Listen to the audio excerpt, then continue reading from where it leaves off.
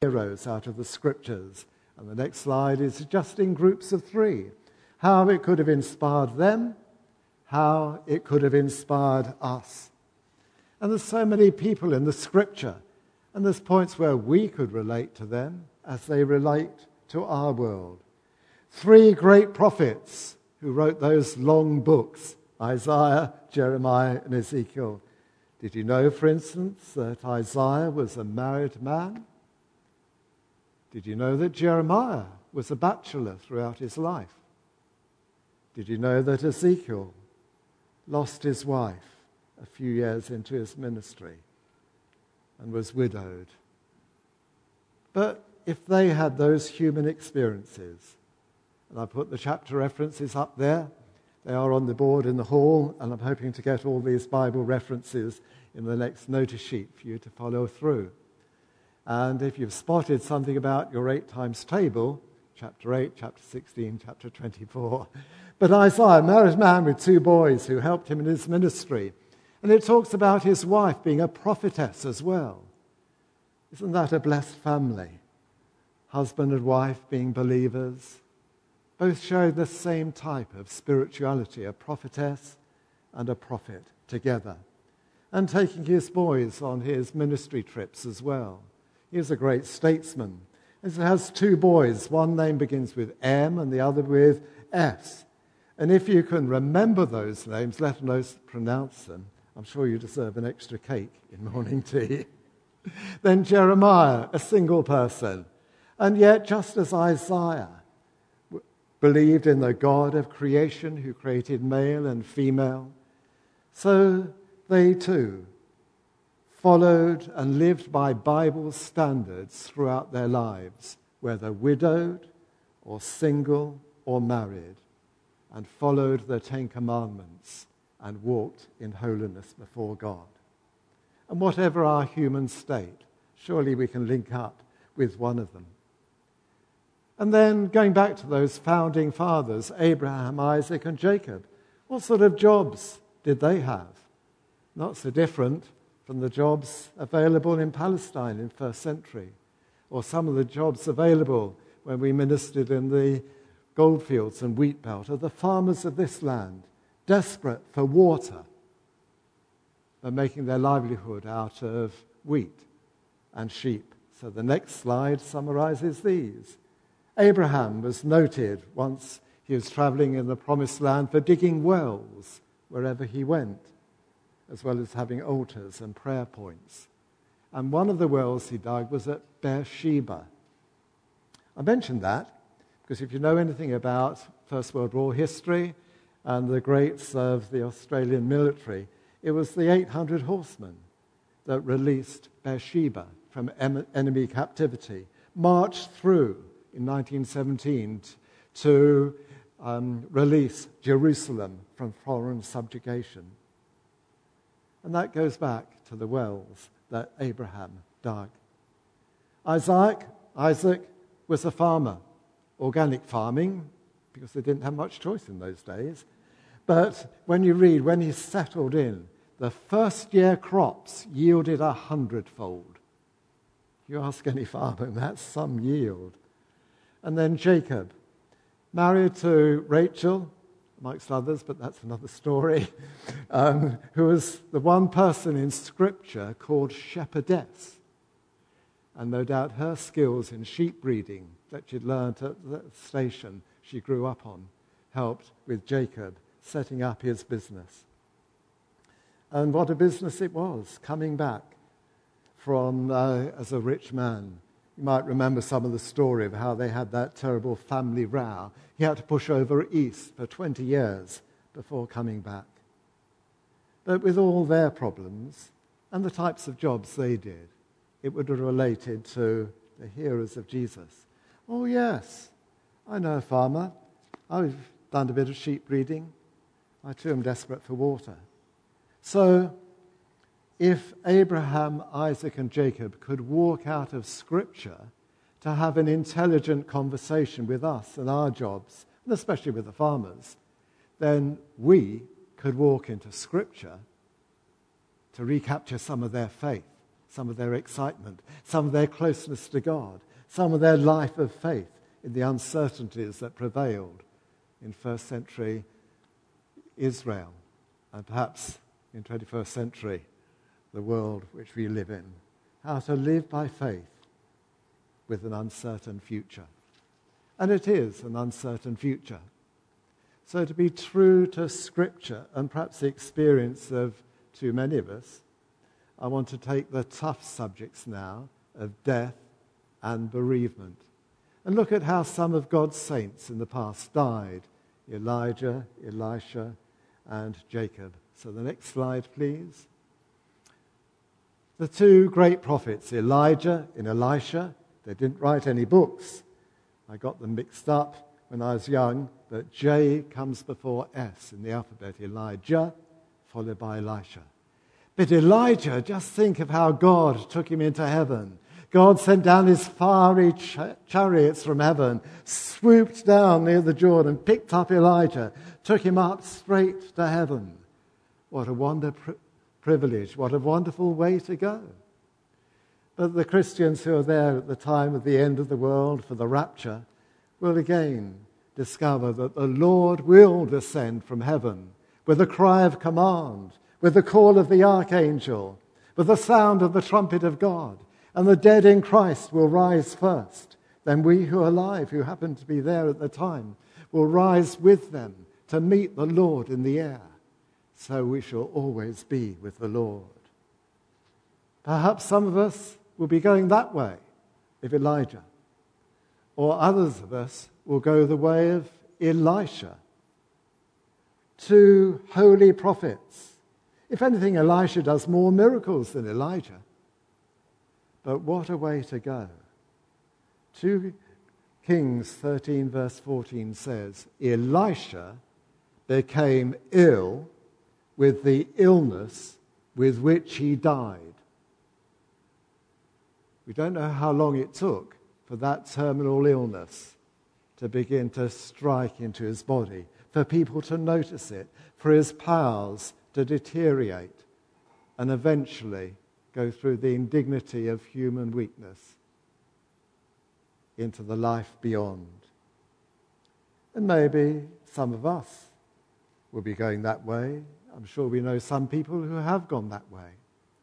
But by a nice coincidence of numbers, if you don't look to 2K 13 verse 14, but 2C 13 verse 14 in the New Testament, 2 Corinthians 13 verse 14, or at least the final verse, sometimes it's 13, we've got that wonderful prayer. And if we know people who are going to glory through this other route of Elisha, we want to pray for you, that may the grace of our Lord Jesus Christ and the love of God and the fellowship of the Holy Spirit be with you as you complete your earthly journey and make that transition into the heavenly realms. And then another way to die, Jacob. And perhaps if we had the choice, we'd all want that. In our good old age, maybe on our deathbed, yes, but the whole family gathered around, like all of Jacob's children, and having that wise, prophetic, prayerful few words with each one of them. And you can read this in Genesis 49. But at the end, Jacob just drew his legs up onto the bed, breathed his last, and that lovely phrase of the Old Testament was gathered to his people. What a wonderful way that many people would choose to go. But we don't have a choice. Our times are in his hands. If we've trusted our Lord for our healthy life, we can surely trust him for the end of our earthly life, because we trust him for our eternity. So it's just that transition period that some of us have difficulties with. But if it's we who sometimes have difficulties, what about other people, the bereaved? How do people face bereavement in the times of Scripture? And again, it's Old Testament scriptures I'm looking at, because it's the crowds who heard Jesus and the clarity and the new way by which this promising Messiah would speak. Think in the book of Ruth, and there's Naomi, who the story starts off with, married, they're a farming family, 2 good, strong boys, but there's famine. And they hear that there's better weather down south. So there's nothing in the Bible about whether they prayed about it or sought God's guidance, but they willingly, some would say willfully, left God's people, even if they're having difficulties, to go to another country and try to set up things there. To begin with, things appeared to be going better. And that sadly is true when some people give up church. To walk for a while, things appear to be going better. But then they realize they're on their own, like Naomi and her husband were. Husband dies. We don't know anything about that mystery illness. It just says her husband died. How devastated would Naomi, his wife, feel? How devastated would she feel as a mother when her husband and the father of her boys died? Well, we're not told, but the story goes on. It appears to go all right for a bit more. The boys fancy local girls. They both get married. Things appear to be improving until first one boy dies, then the second boy dies. Naomi, not just one devastating bereavement, but 3 devastating bereavements, all her family gone. How does she react? Does she rebel against God? Does she say, nothing more to do with God? Why has he done this to me? There's none of that questioning. Somehow through it all, she manages to hold faith with God. And then what about one of the wives? Ruth got married. Wonderful. Within a few years, husband dies. A newly married wife, deserted, bereaved. How devastated she was. But somehow or other, she didn't rebel against God. Her problems led her to God. And that's what we want to happen these days, that our problems bring us closer to God. And so you get that lovely phrase in Ruth. And when Ruth decides to become a convert, she says to her mother-in-law, where you go, I will go. Where you stay, I will stay. Your people will be my people, and your God will be my God for time and eternity. And those of you who know the story, there's a happy ending, and she's one of the ancestors of our Saviour Christ. Here's the man preaching that sermon. Other bereavements, much more quickly now. David's best friend, Jonathan, they grew up together. They're in the army together as freedom fighters. But in one battle, Jonathan gets killed. 2 Samuel tells something of the poem he wrote as an elegy. And if you've got that sudden bereavement, especially of someone close to us, try writing something down, expressing your thoughts in the presence of God. And Abraham's wife, I mentioned it more as a bit of trivia, really. She's the one lady in the Bible that we know her age. Only one woman gives her age away in the Bible. But also, she's the first believer, so to speak, to die. Abraham's wife, they're both justified by faith, and it's reckoned to them as righteousness. She's the first person of the Old Covenant to pass on to glory. So we could go through Scripture to find so many different heroes and heroines. I mentioned about Ruth. There's Esther, for instance, the orphan who was rescued in the refugee camp by her uncle, Mordecai, that goes in for the beauty contest and becomes the queen, and just there at the right time. Abigail, a beautiful, skillful, wise woman known for her diplomacy, averts one of the civil wars. And there's so many in Scripture. And jumping now to the last slide, these heroes that they had, the very last slide, please. They were ordinary human beings in the Scripture, whom God chose. They walked by faith, they found his grace and forgiveness, and they're examples, both good and bad, to inspire us to run with the race with perseverance. What is set before us, looking to Jesus. The crowds looked to Jesus, this new preacher. Such clarity, such vision. I want to follow him. And some of them heard later those words from heaven, "This is my beloved Son, listen to him." Or like Peter would say, "You are the Christ, the Son of the living God." We have those words because we know that that Son of God is with us today.